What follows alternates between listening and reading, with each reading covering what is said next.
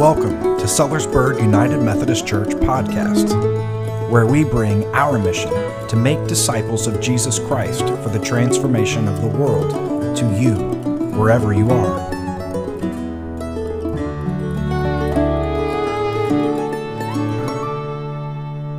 All right, we're in the home stretch of our 6-week series, which means we've been at this for over a month. You've been studying, reading, learning, maybe begrudgingly sighing when you think about some of your work some days because it's an investment of your time. And so for those who have been a part of that journey in that way, I thank you. And for those who have not, we still have some books if you'd like to embark on that on your own, or if that's just not going to work now, that's okay too. But we want to think about what it means to be a disciple as a part of the United Methodist Church, because that's who we are. When we say we're United Methodist, we're also saying we're not other things. And we know as United Methodists that a disciple is a follower of Jesus whose life is centering on loving God and loving others. Amen? So the path of discipleship begins understanding that it's all founded upon grace. God's grace. We move toward perfection through God's grace.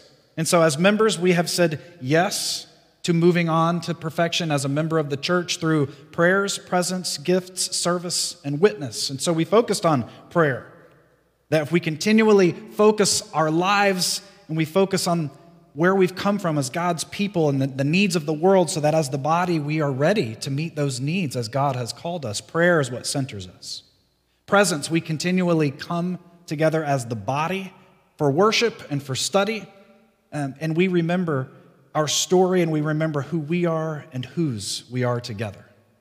And then gifts, as we continue to develop our generosity. In every way, we break free from our servitude to mammon, which is important. We want to place our hope in God, not in the uncertainty of money. Amen?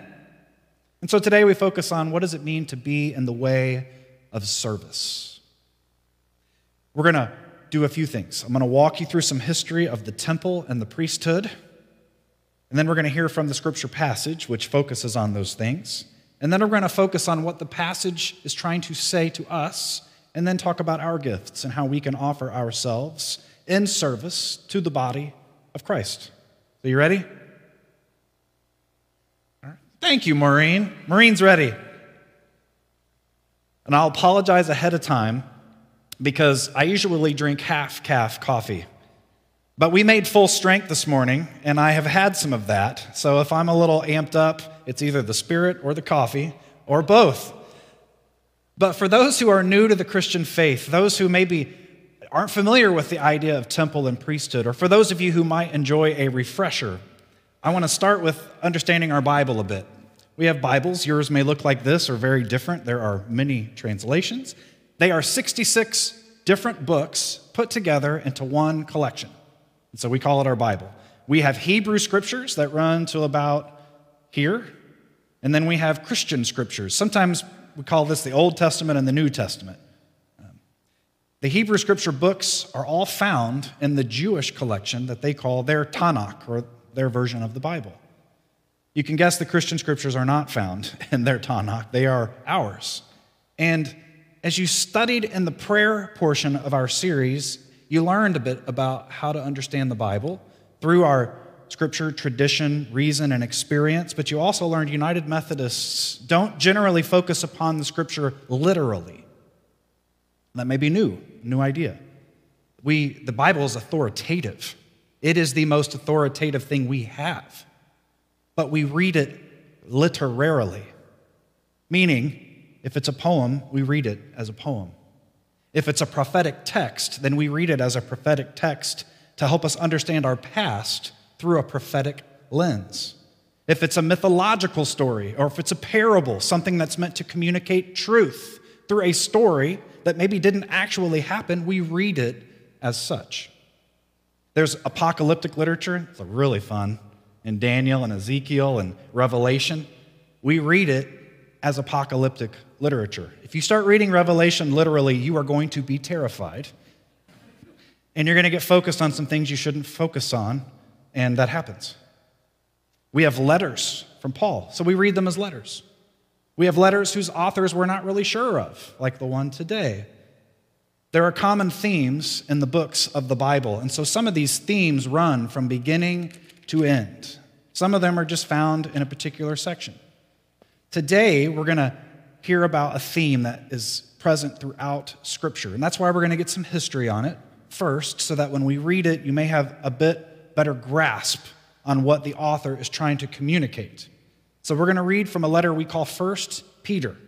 This particular book was most likely written in Rome to churches not too far away in that time, late 1st century, early 2nd century. So there's a theme of temple here that they all would have just known. But have you been to a temple lately? That's kind of foreign to us. In their day, they would have looked down the street and seen temples to all sorts of gods, and they would have known of the temple back in Jerusalem. We've never really even seen an actual temple, have you? And that sort? I've been to the Parthenon in Nashville, the recreation, which is pretty amazing if you've not been there. So let's think about temple. Long ago, in the Hebrew Scriptures, that first part, there's a story of God's presence coming to be with people. And I know we talk about that a lot, but if you can think about what it would mean if you were going to host the presence of God in your company today, it takes on a serious form when we think about that. The creator, the deliverer, the great I am of Exodus gave instructions to build a tabernacle. It's a fancy word for tent. It is basically a movable temple that they would pack up and they would go to their next place as they wandered, and they would rebuild it, and it would be there. The presence of God would come to be with them. Then they'd pack it up and they'd move and they'd set it back up, and the presence of God would come to be with them. And there's very particular instructions on how to build the tabernacle. At that time, Israel's wandering in the wilderness, and know that every group of people at that time had a particular land that they belonged. It gave them identity. They have a relationship with the land that we don't. We don't talk about land this way. Every bit of land had its own God and their understanding. So you get your identity from the land and from the God of that land. And so these people are wandering. So who do they belong to? What is their land? This tabernacle was groundbreaking. This was a God who didn't live in a piece of land that wanted them to come live on as well. God went with the people. This was groundbreaking. No God was like this. Our God is different. And God promised to be with the people wherever they go. And so they built the tabernacle. It's a sign of identity. And then the tabernacle is also this place where God's realm and earth overlap. So God's realm is where everything is as it should be. There's no injustice in God's realm. Things are as they should be. And then there's earth. But in the temple, they come together in this strange way, the tabernacle. And so you have to prepare that tabernacle space. You have to clear out everything that might be impure, that might corrupt the space. And so there were special rituals for everything you brought in there, including people. A lot of it involved blood. If you want to read that, go to Leviticus and just don't eat while you're reading Leviticus. And you'll read about how they properly made everything pure to be in this space so that when God's presence came and God's realm dwelt on earth, it was not corrupted. And then there were the priests who were charged to maintain that space and make sure it was not corrupted, which means the priest could not be corrupted either. And so this priesthood was established purely to maintain the tabernacle. Now, there were 12 tribes of Israel, and I know we'll go back to Bible basics. Long ago, there was Jacob, who's one of Abraham, Isaac, Jacob. So Abraham is Jacob's grandfather, Isaac is Jacob's father, and then Jacob's sons are regarded, there were lots of sons and daughters, but 12 of them are regarded as the 12 tribes. So every tribe is named after one of those sons, the Benjaminites, the Levites. Can you think of any more? I won't put you on the spot like that. There are more. But the Levites are who we want to focus on because they were chosen of the 12 to be the tribe to focus on the tabernacle. So the Levites didn't work in the field. They didn't work with animals. All these things make you dirty, and you have to be ritually cleansed. That makes sense? And so they would all follow the purity codes to ensure that they were clean and pure, to maintain the space where heaven and earth come together, where God's presence exists with the people in the tabernacle. You with me? Okay. So they did the sacrifices, they burned the incense, they did everything. It's a very high calling to be a priesthood, and it still is. So eventually, even though God did not instruct them to, they built a stone tabernacle or temple they called the temple in Jerusalem. So God is now suddenly stationary, if you will, in this place. The temple was in Jerusalem, which is also called Zion. You ever see the name Zion? It's referring to Jerusalem. The priests served there. The temple was eventually destroyed by a superpower called Babylonia. And they took all the people to Babylon, and they destroyed the temple, they destroyed the city. And then eventually, 70 years later, Persia defeated Babylonia and let the Israelites return back to the land, and they did, and they built a very modest rebuild of the first temple. But they were always longing for the temple to be this place where heaven and earth existed. And then there was a second temple that was built by King Herod. You may have heard of him from the story of Jesus' birth. It was magnificent. King Herod was a fancy man, only the best, and was building God's temple back as such. And it wasn't even completed until after Jesus had died. So Herod died in 4 BC, and the temple wasn't completed till 40 or something like that, 50, I can't remember when.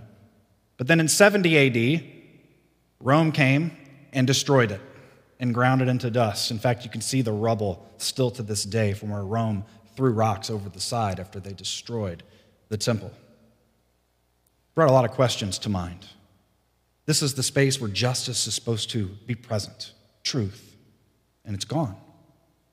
There was a dream, even as the second temple was being built, that God would come and build the temple and fill it with presence fully, so much so that God's realm truly did exist and came upon all the people. And so they were waiting for this. A few decades after Jesus was, 1 Peter was written long after the temple was destroyed. The temple's never been rebuilt. And it focuses on the dream that God's temple would one day be rebuilt in this great way. So instead, the author of our book says the temple has been rebuilt, but it's a spiritual temple. Where God's presence came in the tabernacle and the temple in Jerusalem, 1 Peter aligns with Christian understanding that the very presence of God is on earth right now, not in a stone building. Amen? Rather, God's Holy Spirit, the very presence of God, is within us. We are the temple, Paul says, the body of Christ. And so, the author says, we are living stones. And that's what it's referring to. A metaphor of the older building to help us understand who we are. So with that in mind, now let's hear from 1 Peter. Now you are coming to him as to a living stone. Even though this stone was rejected by humans, from God's perspective, it is chosen, valuable.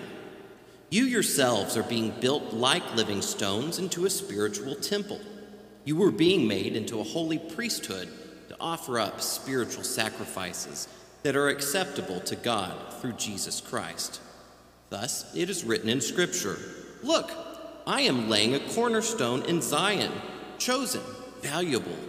The person who believes in him will never be shamed."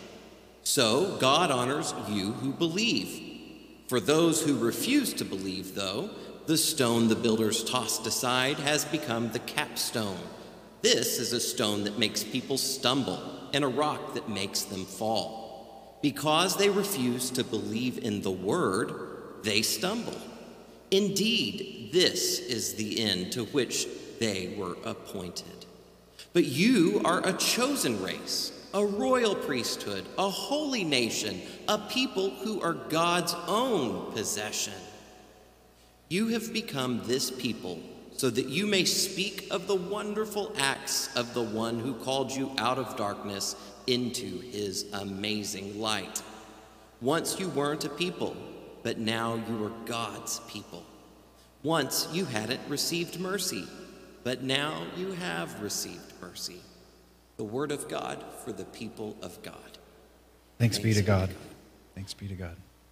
The church of the day of 1 Peter is given a message, the same message we are given today.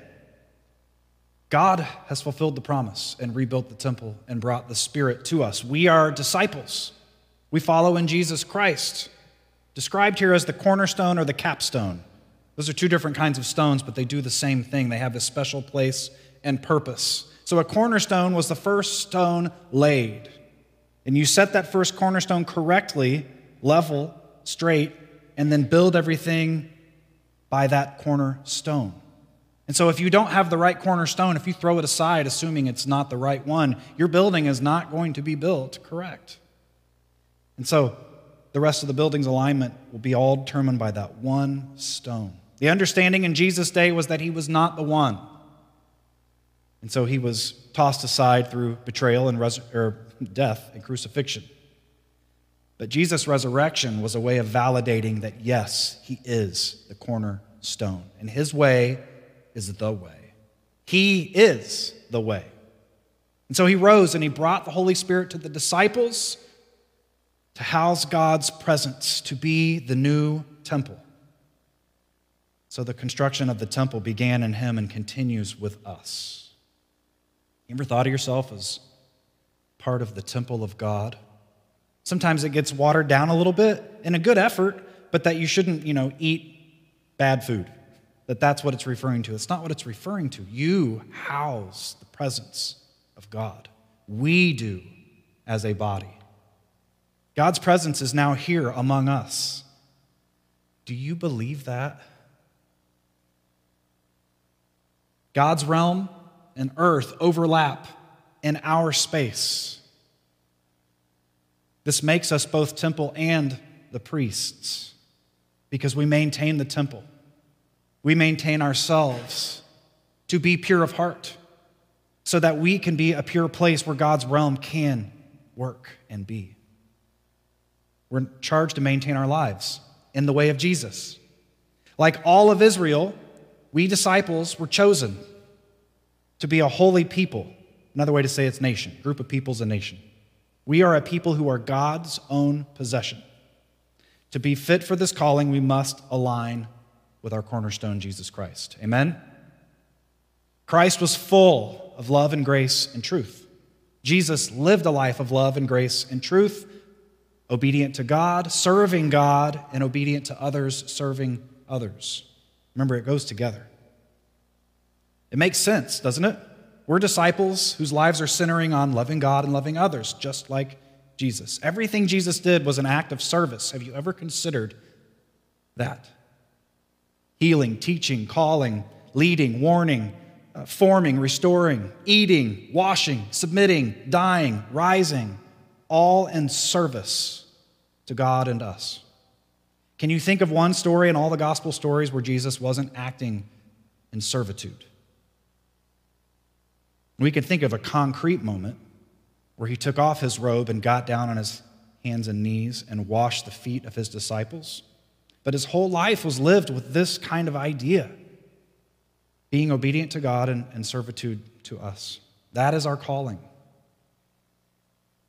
When we accept the call to discipleship, we submit ourselves to baptism, we receive the same Spirit and become a part of the new spiritual temple, the new body, to follow the leading of Christ, to become the body of Christ, and to live our life in obedience to God and in service to others. We become servants, not volunteers, servants. A volunteer signs up and shows up when they can fit it in, right? And it's great. Volunteering's great. But we're not called to be a volunteer. We're called to live every moment of our life, even when it's inconvenient, even when we don't have time to be servants. So the thing is, in our servitude, we've all been equipped, too, with gifts. You know that? You have a gift, both in talent and desire. And what I mean by that is generally what you care about has something to do with your gift and your purpose. You were gifted by the Spirit with spiritual gifts. You've been given abilities and strengths that other people around you don't have.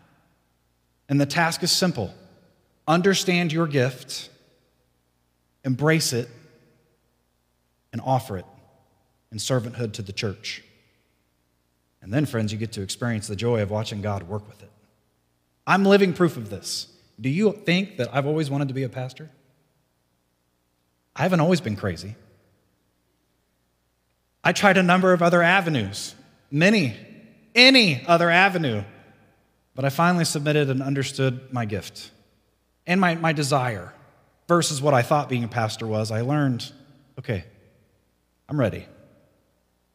My life is blessed beyond anything you could imagine. I'd never even heard of Sellersburg before 3.5 years ago, and here I am, it's home, and I have a family, and it's beautiful. So what is your gift? What is your gift? How is God calling you to follow in the life of service, in alignment with Jesus as the cornerstone? And friends, you can't retire from servanthood. It's possible. Do not discount your gift. I don't care how young you are. I don't care how, I'm not going to look at anybody, how seasoned you are. You have a gift, and maybe multiple. The church has been built right here for the last 150 years. That was not by accident. We have been built right here for today. We are here for today and what God wants to accomplish through us. We are a temple. The presence of God and God's realm are here and now in us and through us and for us. And Sunday mornings are a time when we devote ourselves in worship. And don't you feel the realm of God when we come together in love? That's why you're here. It's miraculous, and yet it's just how it is. God has built this church and brought you here, and you, and you, and you. God has brought you here. You were chosen, you were appointed, you were called to be priests to the community of Sellersburg United Methodist Church. We are priests to the community as a whole of Sellersburg. It's actually in the language of my appointment. I'm not appointed to this church. I'm appointed to the community. Everything we need for God's temple is already here. Do you believe that? When we bring our gifts together, we have everything we need.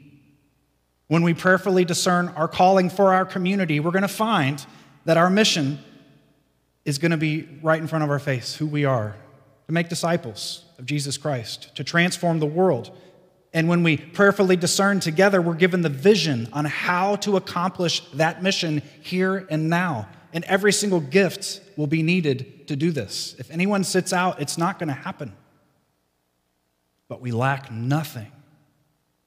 Jesus Christ gave us the Holy Spirit, the presence of God, to be a temple, to be members of one body. And the Holy Spirit calls us together to be the church in service to the community. You only need to say yes.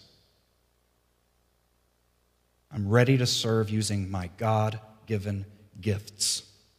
Are you ready?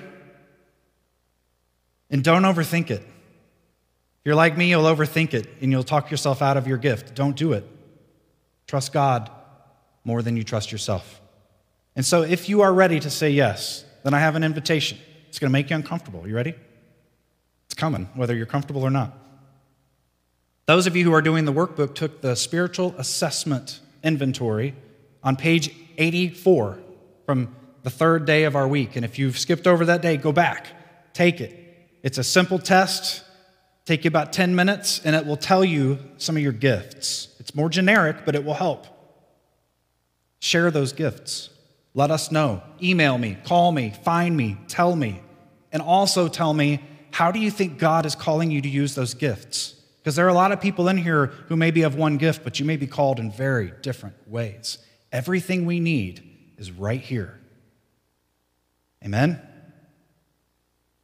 So, if you're willing to share, while we sing this last song, I would like you to walk up here and talk with me and share with me your gift, and we will write them down and we will put them in that cross, and then I'll be connecting with you later. But share with me, what is your gift? Where do you really want to serve in the church? And if you come up and say, I want to serve, I have no idea where, that's awesome too. We'll figure that out together.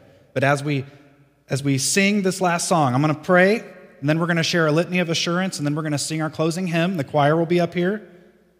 And if you're ready to offer your gift in a new way today, then simply come forward over here and meet me, and let's talk about it, and let's celebrate it together as we sing, We Are the Church, and let's just dare God to work through us as God is just waiting. Amen? Let's pray. Oh, Holy Spirit, you fill us with the breath of life and the power of grace. Help us to be aware of your presence within us and among us, that we may open our hearts and minds to understand these gifts that you give, to use them together in your service, to know and to do your will. In the name of Jesus the Christ, we pray. Amen. We thank you for joining us today, and it is our hope that you have experienced the blessing of God through our time together. If you'd like to know more about our church community and its ministries, visit our website at sellersburgumc.com